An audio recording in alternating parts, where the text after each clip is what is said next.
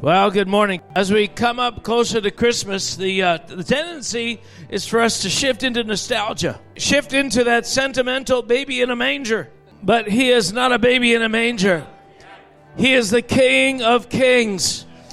He died and rose from the dead, and he conquered hell and the grave. And so we're here today because of resurrection. Amen? Hallelujah. So, Father, this morning we pray as we worship you. Lord, let the power of resurrection reverberate in this room. Lord, and may every heart, may every soul, may every spirit resonate, Lord, with the frequencies of that resurrection. Lord, may the life, may the commanded blessing ripple through this room this morning and through the airways to bring deliverance and freedom. In Jesus' name. And everybody said, Amen. Let's worship him. Isn't it beautiful to see? We've got young people, we've got young adults, and we've got some other people who are a little older. Honoring the Lord with passion and with life. I believe it makes the Lord smile down. So, Father, today, we say you are worthy. You are worthy of our praise. You are worthy of us lifting up our hands. You are worthy of us moving our feet. You are worthy of us lifting our voice. You are worthy of us looking a little undignified. Father, you are worthy of it all. You deserve it all. Because you are amazing. Can we say amen to that? Thank you, Father. All right. So good to be here. You know, I for those of you that aren't regulars around here, I spent most of last month away, so it's great to have some consecutive Sundays here. And but, you know, I want to say that when we come to Christmas, there are some unique challenges. And I'm hoping to address some of those unique challenges. But we have this, there's a scripture in Luke 5, and it talks about old wine and new wine. And it talks about Jesus talking, and we're going to go to it in a little bit, but he talks about how people are going to, when the new wine comes, people are going to say the old wine was better. The old wine is better. What is the old wine? Well, it can mean all kinds of things. And if you've been around the church for 50 years, you've probably heard 100 different versions of what that symbolizes and what it represents. But I would suggest that the sentimentality of religion, the nostalgic feelings that come up when you do religious observances that provoke emotion, that provoke, regurgitate memories, or, of piety, and, those kinds of things. That's the old wine. And the person who's not born again, who's not in touch with what's behind the veil, cannot do anything except those things. See, when you get born again, what God did was he made you able to connect with the invisible. So what happens, though, is people who only know sentimentality can't connect with the invisible. They can only connect with the natural. And so religious observances are in order to stir a sense of, to alleviate our guilt, to have a feeling of, oh yeah, I'm really devoted. Look at how I almost cried a tear there during that silent night. It's just, and we're here, we got candles, it's la la la la. It feeds something, it satisfies something. And you know what? There's nothing wrong with having warm feelings. There's nothing wrong with remembering good thoughts, and there's nothing wrong with putting every effort into, blessing the Lord in whatever way you can. But he's still saying, listen, there is a wine that's better, and there's a wine that's worse, and men mistake the one for the other. Yes, that's right. And so part of this morning is, God, help us to see which one we're flowing in, because we actually usually participate in both. And so the question is, what should this really look like? So I got this message I want to share. I call it, for lack of a good title, Wine and Wineskins. Wine and wineskins. And the first thing I want to talk about is this. I want to say that everything in God's kingdom has purpose. Everything God does has purpose. There is nothing in the kingdom of God that is purely symbolic. Nothing that God calls us to do is to fulfill some kind of ceremonial need that God has for protocol. It's everything. If there is a protocol, if there is an observance, if there is some devout expression historically replicated in the church, it wasn't a standalone observance. It wasn't just so we could go away feeling like, right, I did it. I read my Bible. Oh, I did it. I prayed today. Oh, I did it. I went to church this week. I mean, that was when I was young, and I won't even mention the system that we were a part of, but everything was about alleviating guilt. It's like if you didn't go to church, then you felt guilty about going to church. And what happens is once you go to church, then you did it. You were in church. Didn't matter that you had earphones in or listening to the soccer game. You were in church. It didn't matter how much attention you were giving to that moment. You were fulfilling the observance necessary, X amount of time in the church. And that's what nostalgic sort of sentimentality. There's a threshold of guilt you're trying to overcome, and at some point it's quelled, it's silenced, it's placated.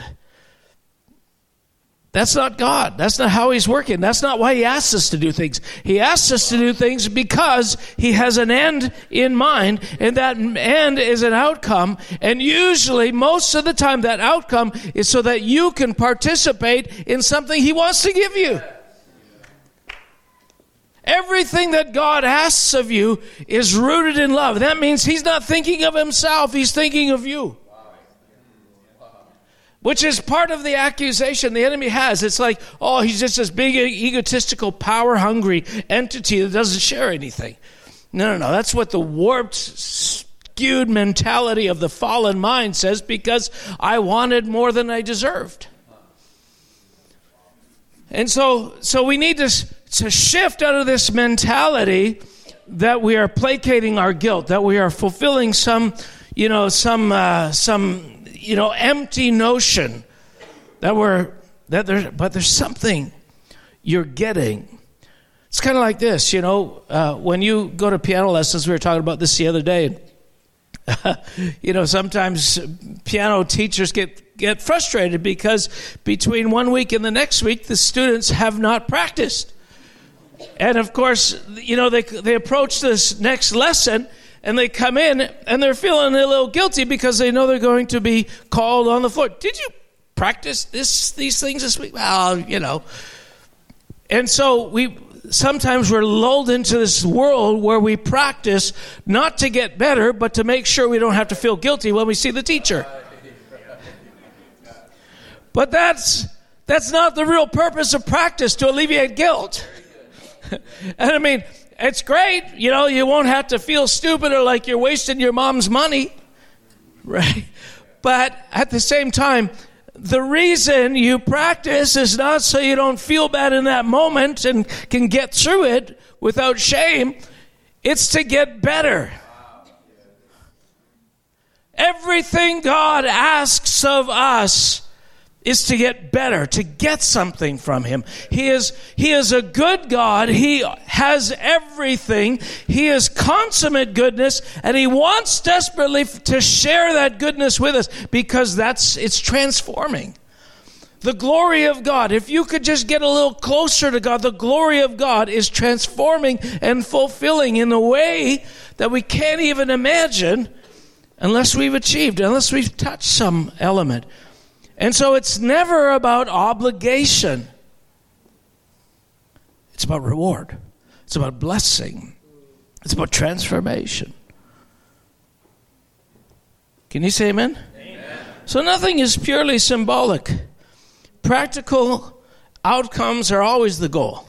Now, later today, we're going to do a ceremonial kind of thing. We're going to celebrate the Lord's Supper. We're going to drink some sweet juice, not real wine. Maybe we should try the other sometime, just like Jesus did. But, we're going to have some bread. But it's what is the purpose of that?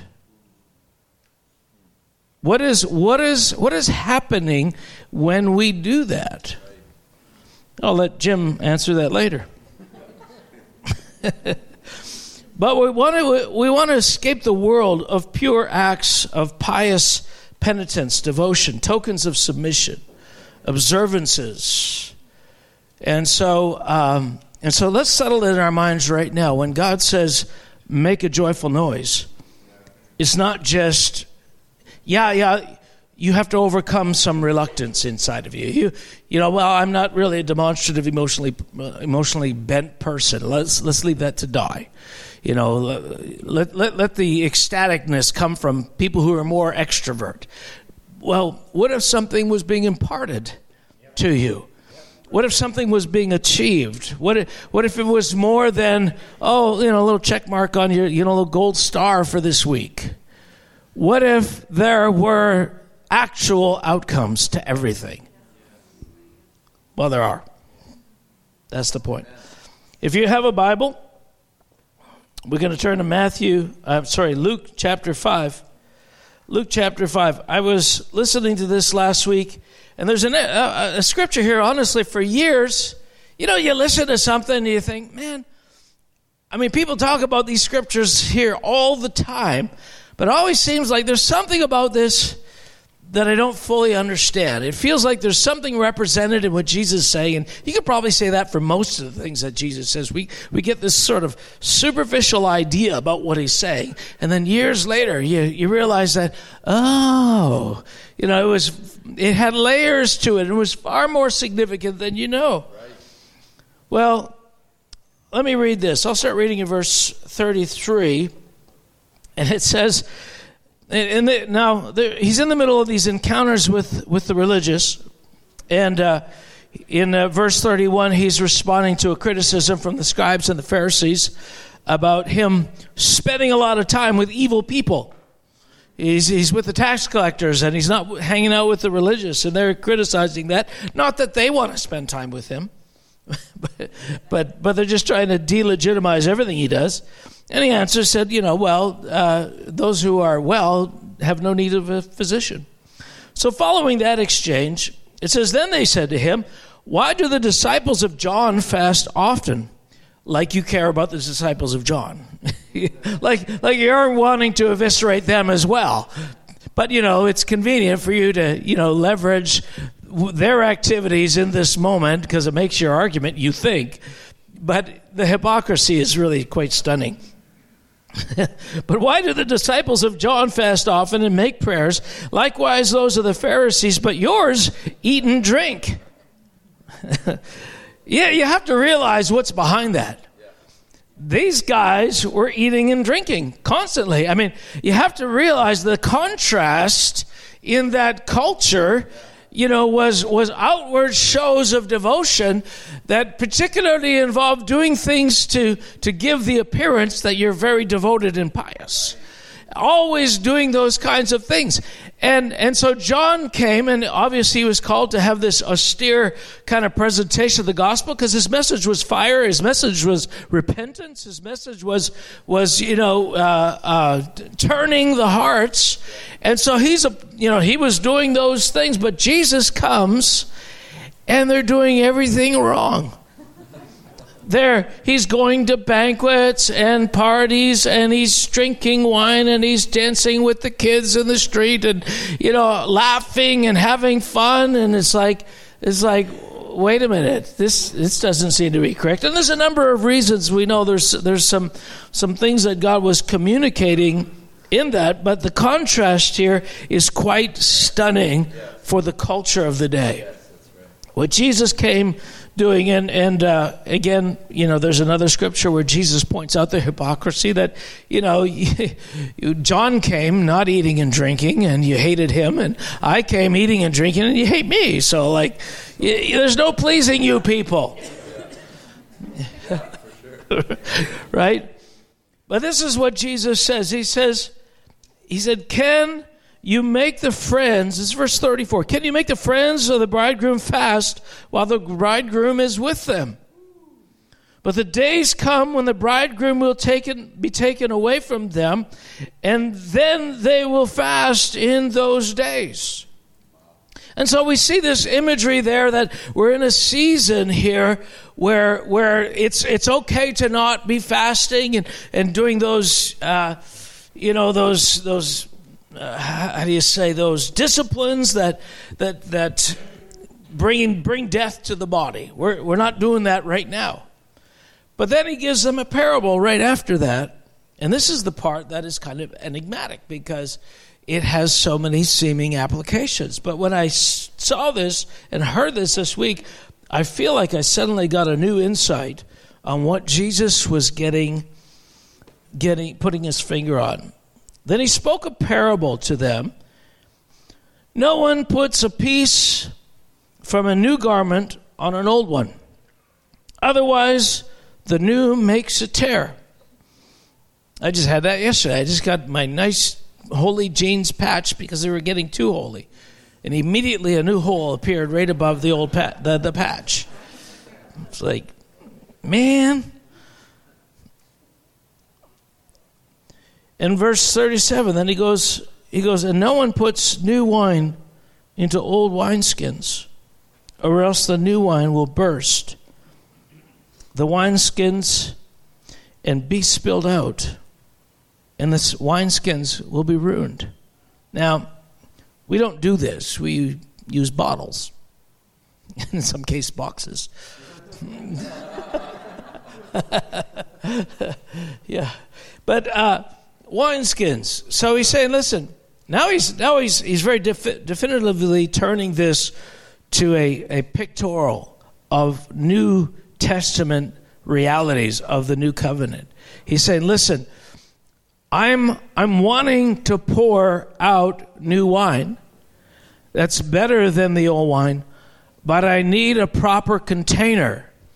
I need an appropriate structure that can hold, that can then keep this wine from being lost or destroyed or become unuseful.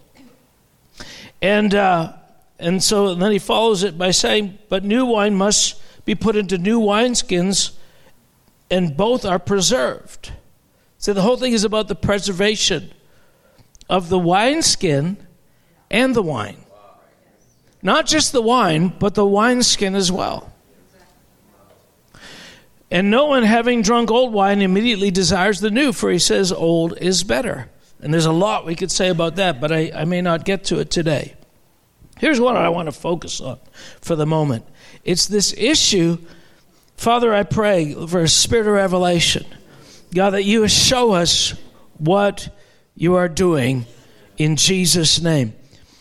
What it comes down to is this, is there's a duality to the work that God is doing in our lives. There's two sides to this. On the one hand, he wants to give you new wine. On the other hand, he's saying, you don't have a wineskin that can maintain the kind of wine that I want to give you. So I need to be working on your wineskin. That's what I'm working on right now, your wineskin. And so until I work and get the wineskin that I want, I don't want to put you in the precarious position where I'm giving you wine that you can't contain. So what does that have to do with fasting and praying then? Right? Because the whole context says your disciples are spending all their time, in frivolous things. They're not pious or given to devotion. They're just having a great, good old time, walking through the fields and eating whatever they want on the Sabbath. What is this? No restraint, no vision, no consideration for the law. This is what he's saying. Here it is. Fasting and praying gives you access to new wine. This is what he said. Fasting and praying gives you access to new wine. But right now, I need to work on the wineskins. And because the wineskins aren't ready, I don't want them going into this realm where they're pursuing the new wine. I'm busy fixing the wineskin. But the day is going to come where they're going to be ready for new wine. They're just not ready right now. And so it would be remiss for me to give them instructions on how to access this new wine if they got no place to put it. No safe place to put it. And so let me look at a couple other scriptures. One is in Luke chapter 4. Luke chapter 4, Jesus, I think it's right, verse 1. Let's go right back there. Scrolling down, you can hear the sound of scrolling pages. Luke chapter 4, verse 1. This is what it says. Then Jesus, being filled with the Holy Spirit, returned from the Jordan and was led by the Spirit into the wilderness. So he is going into the wilderness. He's already had a moment where he's been at the river Jordan, and the Spirit of God came down on him. So he's being led by the Spirit, and the Spirit takes him into the wilderness. So we have this wilderness moment, and then he was tempted for 40 days by the devil. In those days, he ate nothing. What's that? It's called fasting. I love the fasting where, I'm fasting lima beans all this week. It's a form of fasting. No, he ate nothing. And afterwards, when they had ended, when the 40 days were done, he was hungry. And the devil said to him, if you are the Son of God, command this stone to be bread. You're very familiar with this. But Jesus answered him, saying, it is written, man shall not live by bread alone, but by every word which proceeds from the word of by every word of God. Then the devil, taking him to a high mountain, showed him all the kingdoms of the world in a moment of time, and said to him, all this authority I will give to you, and their glory, for this has been delivered to me, and I give it to whomever I wish. Therefore, if you will worship before me, all will be yours. Except you'll be subservient to me. In other words, you have nothing still. And Jesus answered and said to him, get behind me, Satan, for it is written, you shall worship the Lord your God, and him only shall you serve. Then he brought him to Jerusalem and set him on the pinnacle of the temple and said to him, if you are the Son of God, throw yourself down from here, for it is written, he will give his angels charge over you to keep you, and in their hands they shall bear you up, lest you dash your foot against a stone. And Jesus answered and said, it has been said, you shall not tempt the Lord your God. And when the devil had ended every temptation, he departed from him until an opportune time. Now, that's not even the part I wanted to read to you. This is the part I wanted to read to you. But this is what happened. The testing, he went without food. See, the testing is also important. But we don't have time to. The testing is the proving of the character that you have or has been developed in you. But then it says, verse 14, then Jesus returned in the power of the Spirit, and news of him went out through all the region, the surrounding region, and he taught in their synagogues, being glorified by all. Here's the thing. He was led by the Spirit. He was filled with the Spirit. But after fasting and prayer, he came out in the power of the Spirit. Yeah. Wow. The power of the Spirit is different than just being filled with the Spirit. Fasting and praying has to do with acquiring the power of the Spirit. Yeah. But what Jesus was saying, and this is what is so important, is if you have more power than your character can contain, you're going to get yourself into problems. If you don't have the character to deal with what comes with power. So what comes with power? Here's what comes with power: fame, a sense of importance, elevation, praise. In the case of our present world, money. You start doing meetings and raising the dead, and people coming to your meetings who have, need a new foot, a new back, or have cancer, they will give loads of money. And we've seen this again and again, where evangelists who operate in great power all of a sudden are hit with levels of fame that their character cannot handle. And what happens is the wineskin is broken. Their ability to walk in what they're carrying it's just not viable. And they lose what God had given them. So here's what Jesus is saying. And this is really, really important for us because, in our circles, and I have to do this dance all the time, because in the circles that I run in, most people are looking for revival power. Most people are looking for the signs and the wonders and the resurrections and these kinds of things. And you think, if God can do these things, why doesn't he just do them more? Not because he can't, but because you can't. Not because he can't, but because we can't. He can't risk losing us by giving us more power than we presently can deal with. And so we see another picture of that. I'm wondering if I wrote down the verse. Yeah, Luke 10, later on, he sends the disciples out, and they go out 2 by 2, and all of a sudden they start to see the stuff. They start to get, healings start coming. People are touched by the Holy Spirit. They step into homes, and demons start coming out of people, and they're exuberant. I mean, because this stuff is absolutely powerful. And it is absolutely powerful.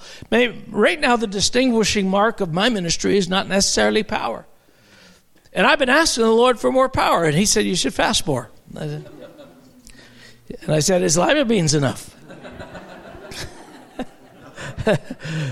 No, I'm joking, partially. But the issue is this. God, right now, is working on our containers.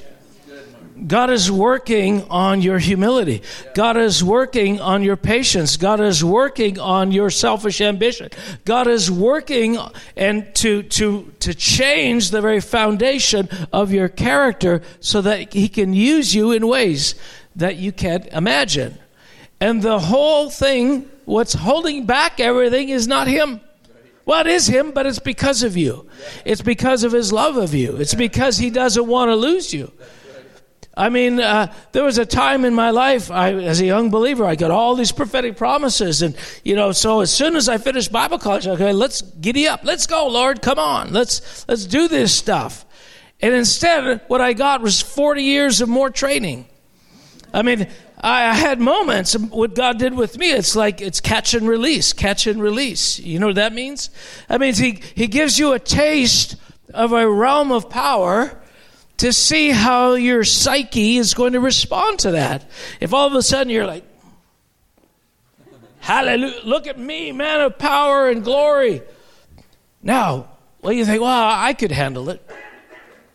I could handle it. If the power of the universe suddenly came on me and there could only be one, it should be me. Yeah, maybe not. Maybe not.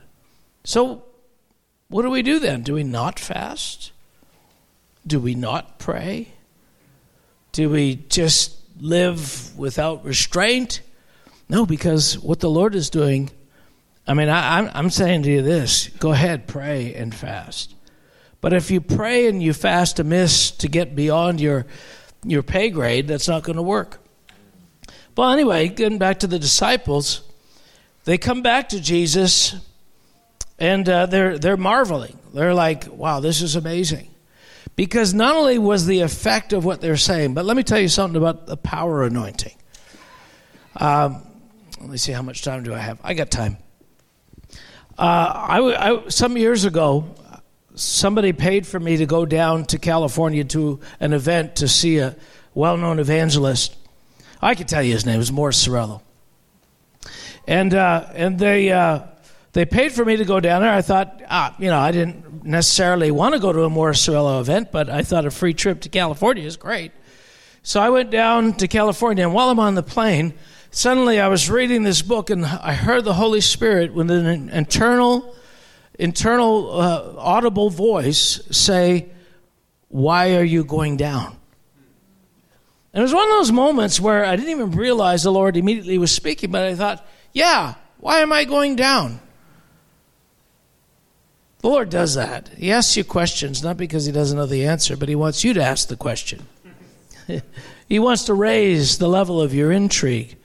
So I said, yeah, why am I going down? And then suddenly the Lord spoke to me, inner audible voice. It's only happened a dozen times in my life. But it was, Morris Cerullo is going to lay hands on you. You're going to receive an anointing of power. And I thought, oh, wow, that'll be cool. Of course, immediately I imagine what that's going to be like. You know, he's going to be praying for people. I'm going to go in a lineup and get prayed for, and bada boom, bada bing. There we go. We're going to have a new anointing. I go down there. There's 5,000 people at this event, and the first thing he announced the first day is, the Lord has told me not to pray for anyone. And I'm thinking, well, how's this going to work? And there must be some back way. So I did what any good Christian would do. Started looking for a back, hidden pathway to the behind stage so I could catch him when he leaves the stage sometime. And, because that's what the disciples did, right? Remember they went through the roof, right? Come on. God blesses the sneaky.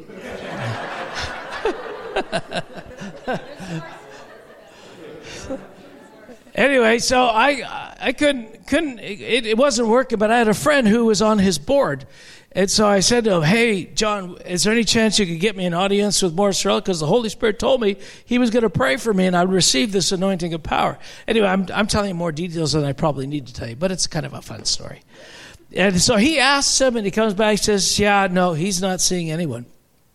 And by not anyone, not plebeians like me.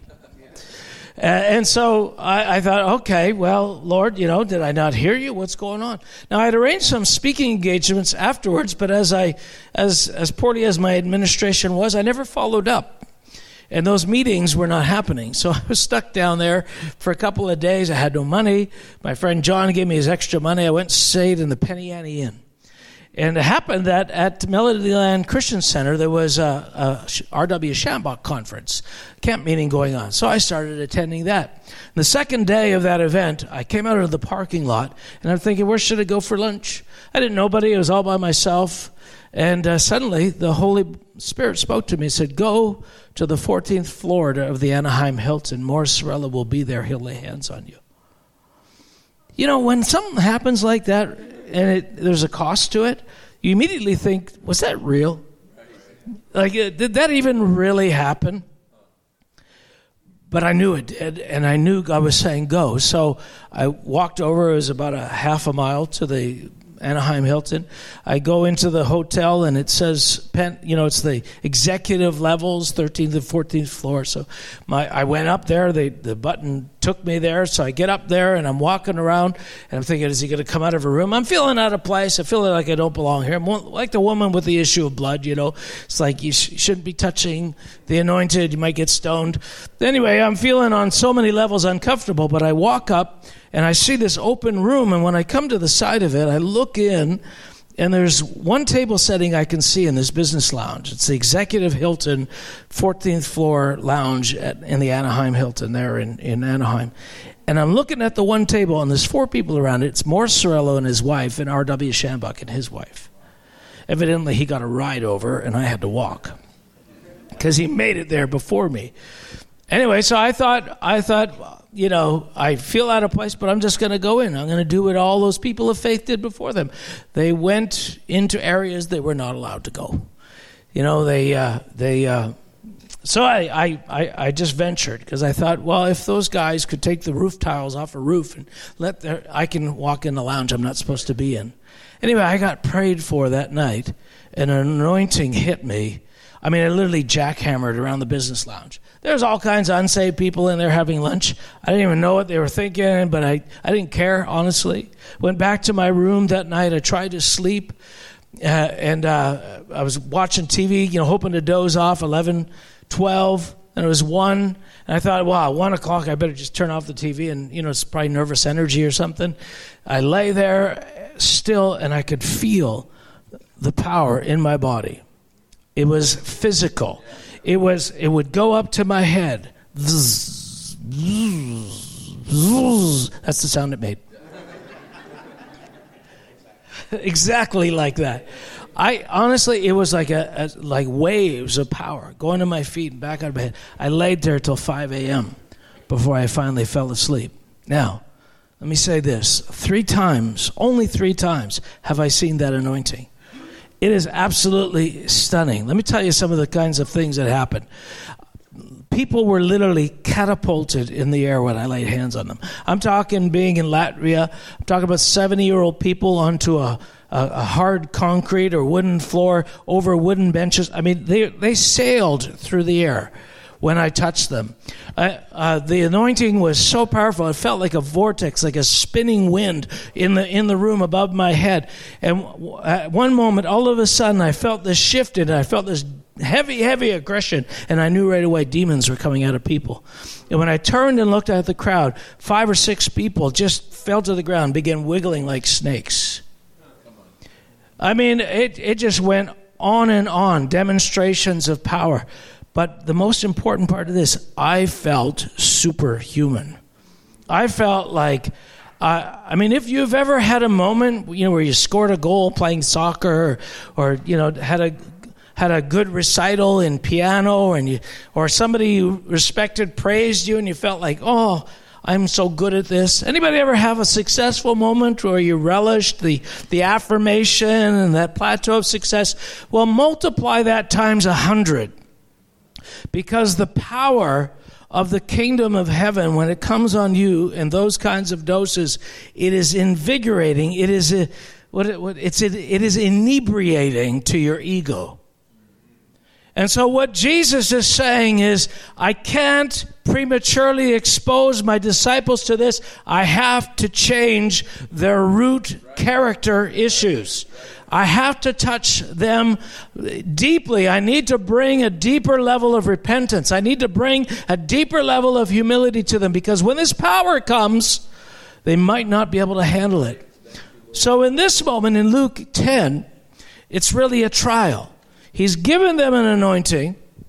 They go out and they come back and they're like I was when I tasted that anointing the first time. This is amazing. I just can't wait till, I'm going to be the greatest evangelist the earth has ever seen.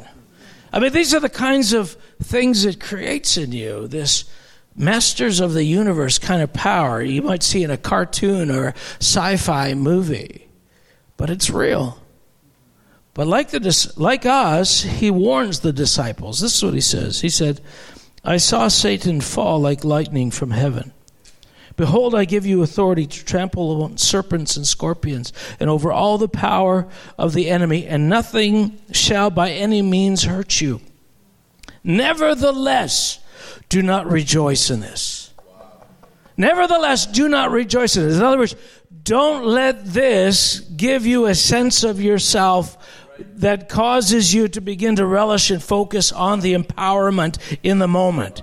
I mean, when I was in that meeting in Latvia, I remember looking at somebody 25 feet away, just pointing at them, and it was like lightning came out of the end of my finger, and within seconds they began to vibrate. I could see their body filling with water, and when it got to about their waist, they began to warble, and then they would fall down.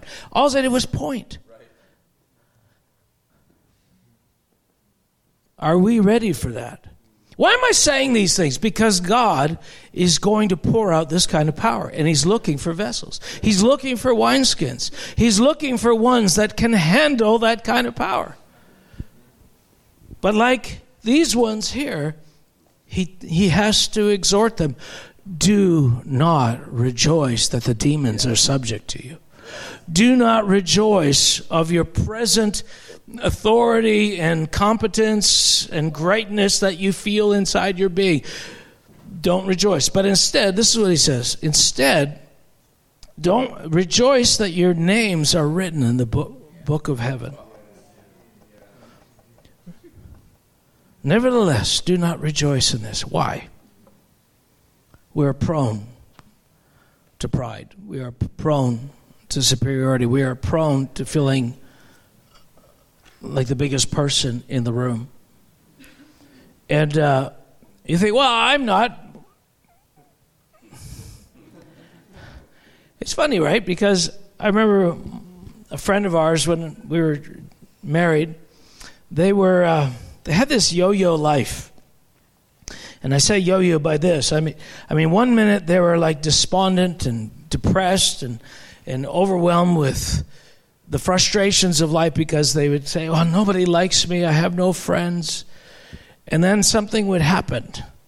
They would have a friend and they would, something positive. And the next week they come back and it's like, I'm on top of the world.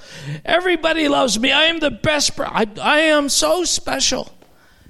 And of course, the next week, it was kind of a bipolar thing.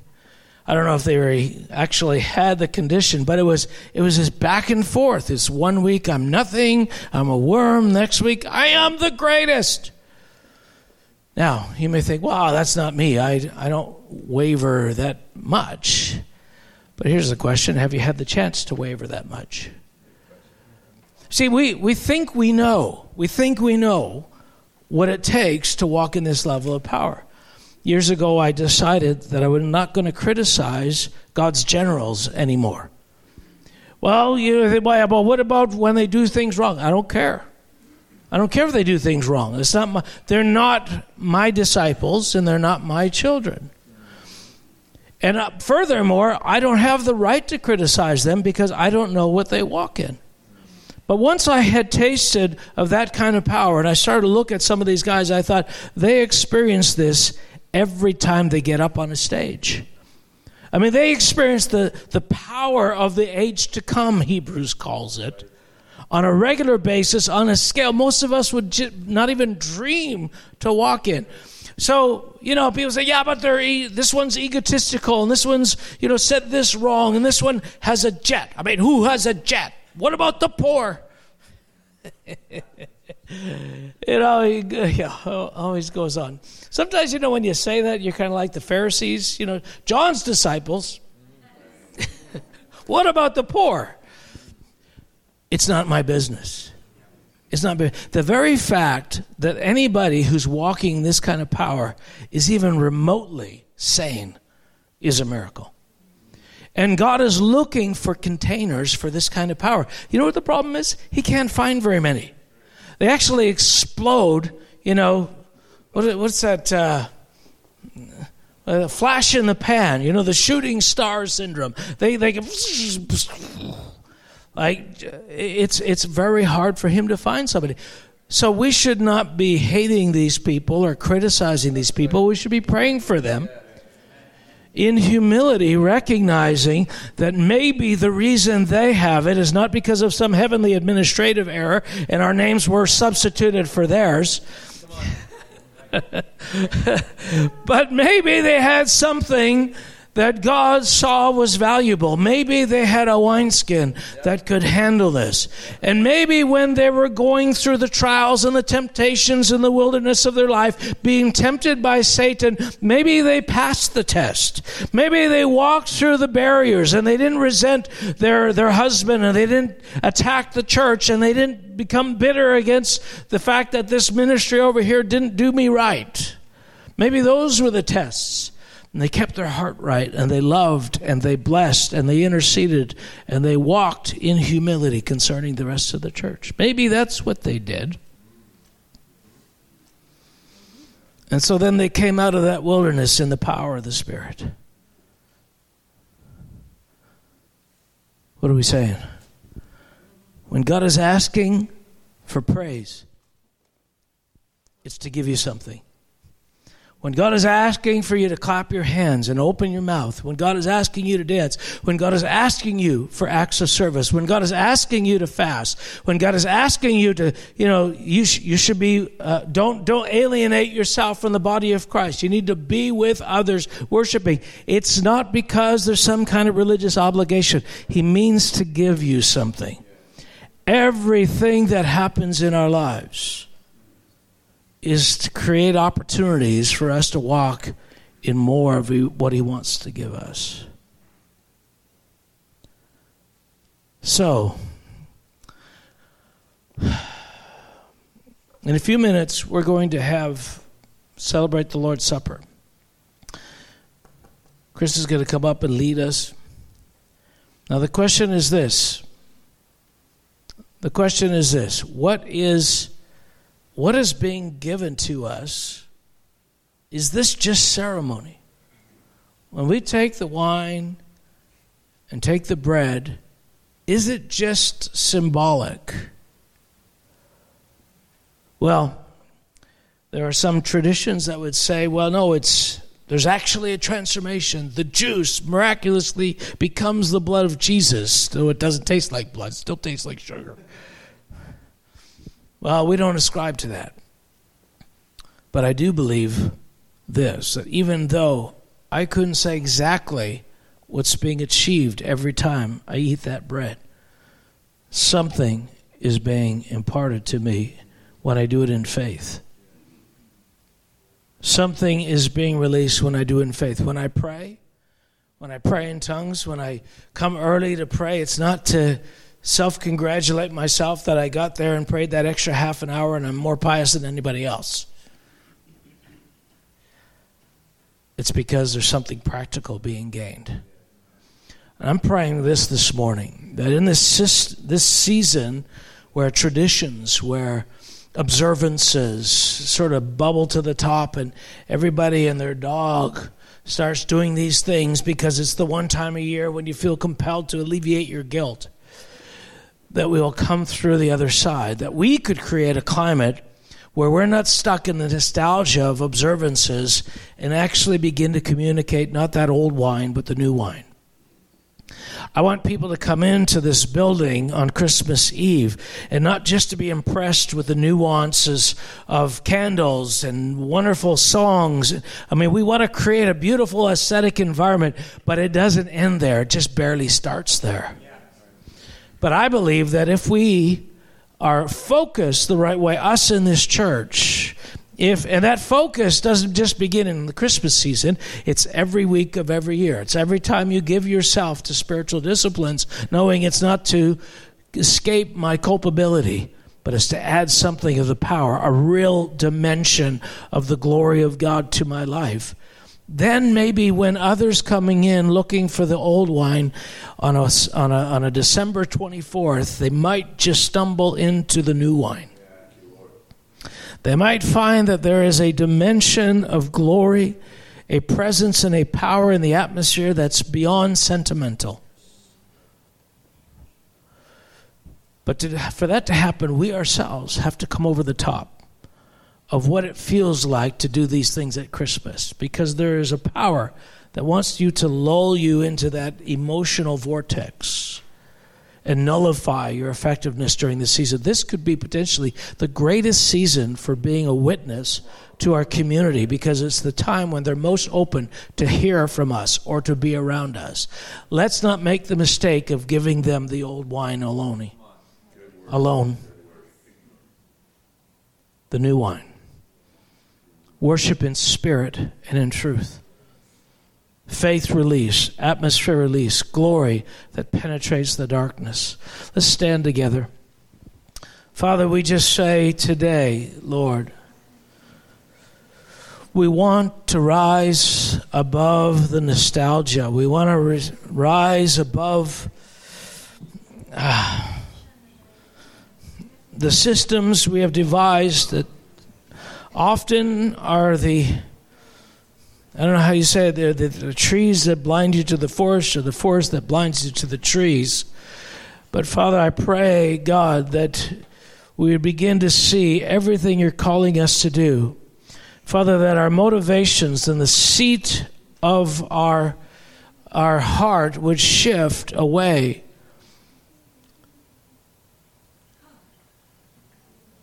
from ourselves toward you. Father, we ask today for a miracle. God, we ask for a miracle. Let's lean into this for a second. I ask for a miracle, and I'm not just asking for us here in the room. We're asking for the church. We're asking for your people. We're asking for every assembled congregation in Spruce Grove and Parkland County. We ask, God, that suddenly what is known of you might begin to break forth in the midst of traditional celebrations. God, we ask for an anointing and a presence and a dynamic of power, God, to fall on your people throughout this city, this region, this community. God, we say, deliver us, Father, from the paralyzing power of traditional observances that have no power. Lord, we come against the inoculating force that is in religious observances. We come against, Lord, it's like a misty atmosphere that lulls us into sleep and lethargy.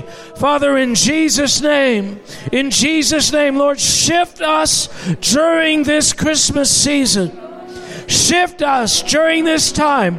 Father, may we man our posts. May we take our places on the watchtower. May we stand in the gates of our city during this time. So God, I just want to say to you this morning, as Mark's talking, I'm just so overwhelmed and reminded of the trials that you've brought me through to give me a new wineskin. So God, this morning, I want to thank you for the time in the desert. I want to thank you for what you brought me through. I want to thank you for the difficulty. God, I want to thank you. Spirit of God, you are always with me through every single step. You never left me. You never forsook me. God, when I was in the darkest, deepest place, your Spirit was with me, and I see now, God, what you were doing. I don't begrudge the things that you brought me through. I don't look back and say, I never want to be there again. I don't look back and say, what the heck was that? Oh, whatever, I'll just move on. But I actually want to say, God, I see what you were doing, and I thank you for the difficulty of this last season. It is for so much good. It is for so much good, and I bless you.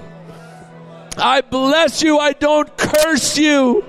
I bless you. Oh, Father, I will stop complaining about how hard the desert was, and I will praise you for bringing me through it. Bless you, Father. Bless you, Father, that you even took me through the desert.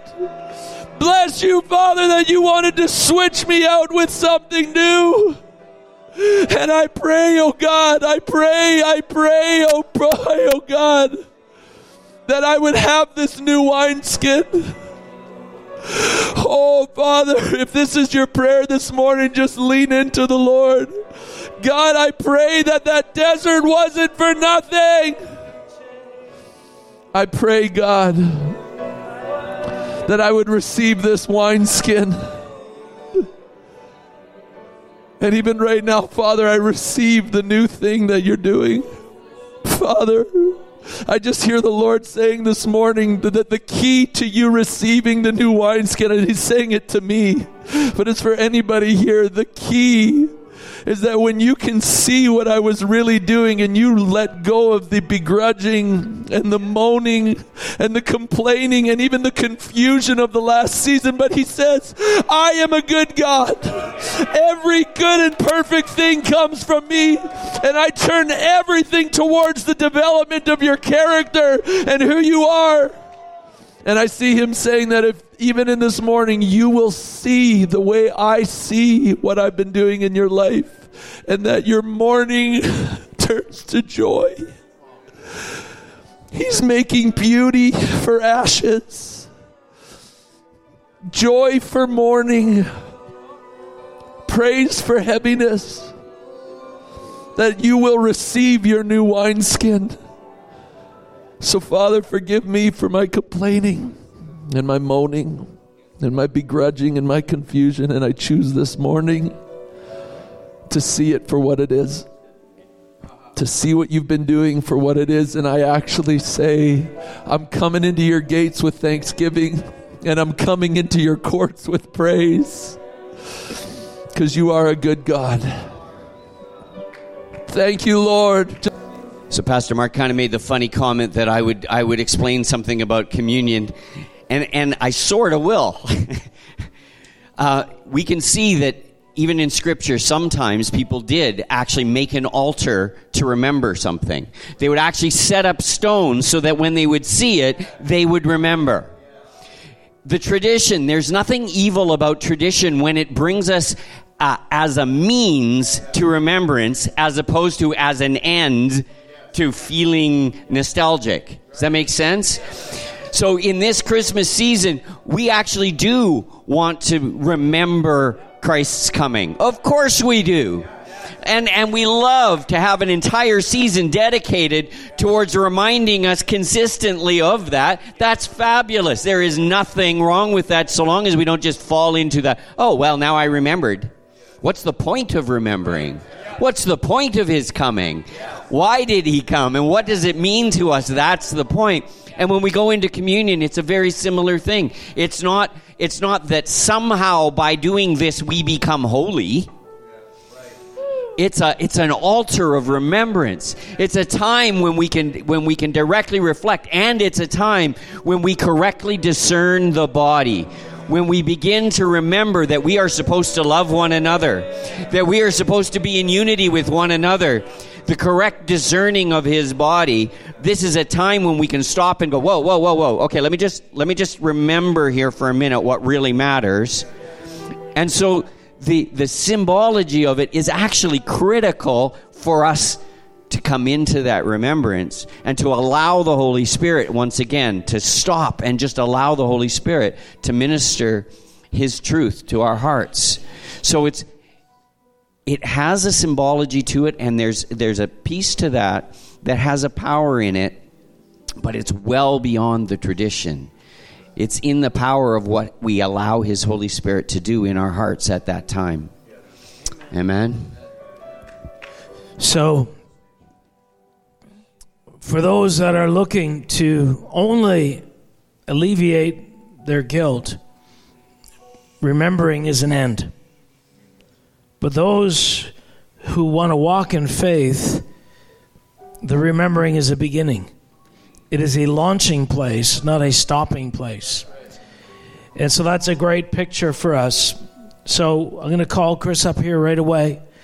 But we're going to do a 21-day fast. And we'll hopefully talk more about it, not next Sunday, but the Sunday after on the 1st, January 1st, where you are going to meet. On the 1st, but we're spending 21 days. We're seeking the Lord because we need anointing. We need breakthrough. We need the power of the Spirit in our lives in a new way. But here's what we do. We do it with faith and trust that he knows what kind of release we can handle right now. So he has his hand on the button. He is the one who tethers us, not the enemy, not others, but the Lord. We are his servants. We are his workmanship. And so, Holy Spirit, we invite you during this time to do what you need to do in our hearts to prepare us for more power. Chris? There's no substitute for living water, right? Nothing. You know, I have so many thoughts that go through my mind when I think of communion. And to be honest, while I was just sitting there, I was thinking of what I was going to say, and the one thing that I actually started to think about was the first time I took communion. 17 years old, just got saved at this altar.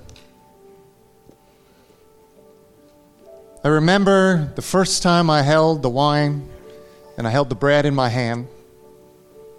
And when I began to say those, in a sense, traditional words that we always do say, the body that was broken for us, the blood that was shed for us. In that moment, it meant more to me than anything in the world. In that moment, I realized that he did something for me that was so powerful, so amazing.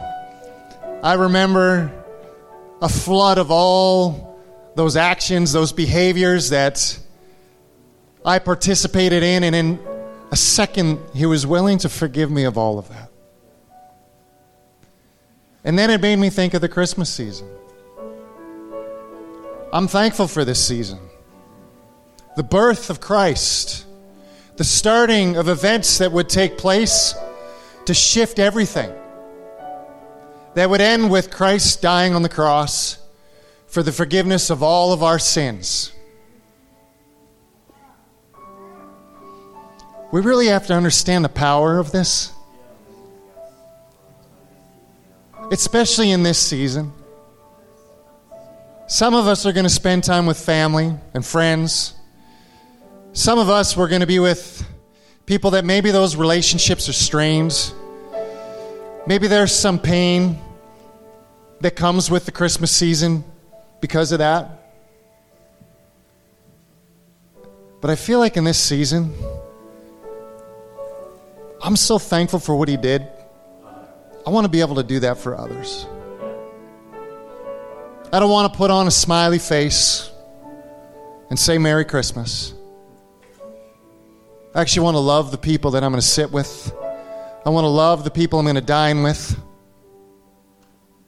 And today I choose to forgive them. I choose to do what He did for me. I choose to lay all of that down. And may this season be more than just a meal that maybe we have once every 12 months together. May it be a start of healing,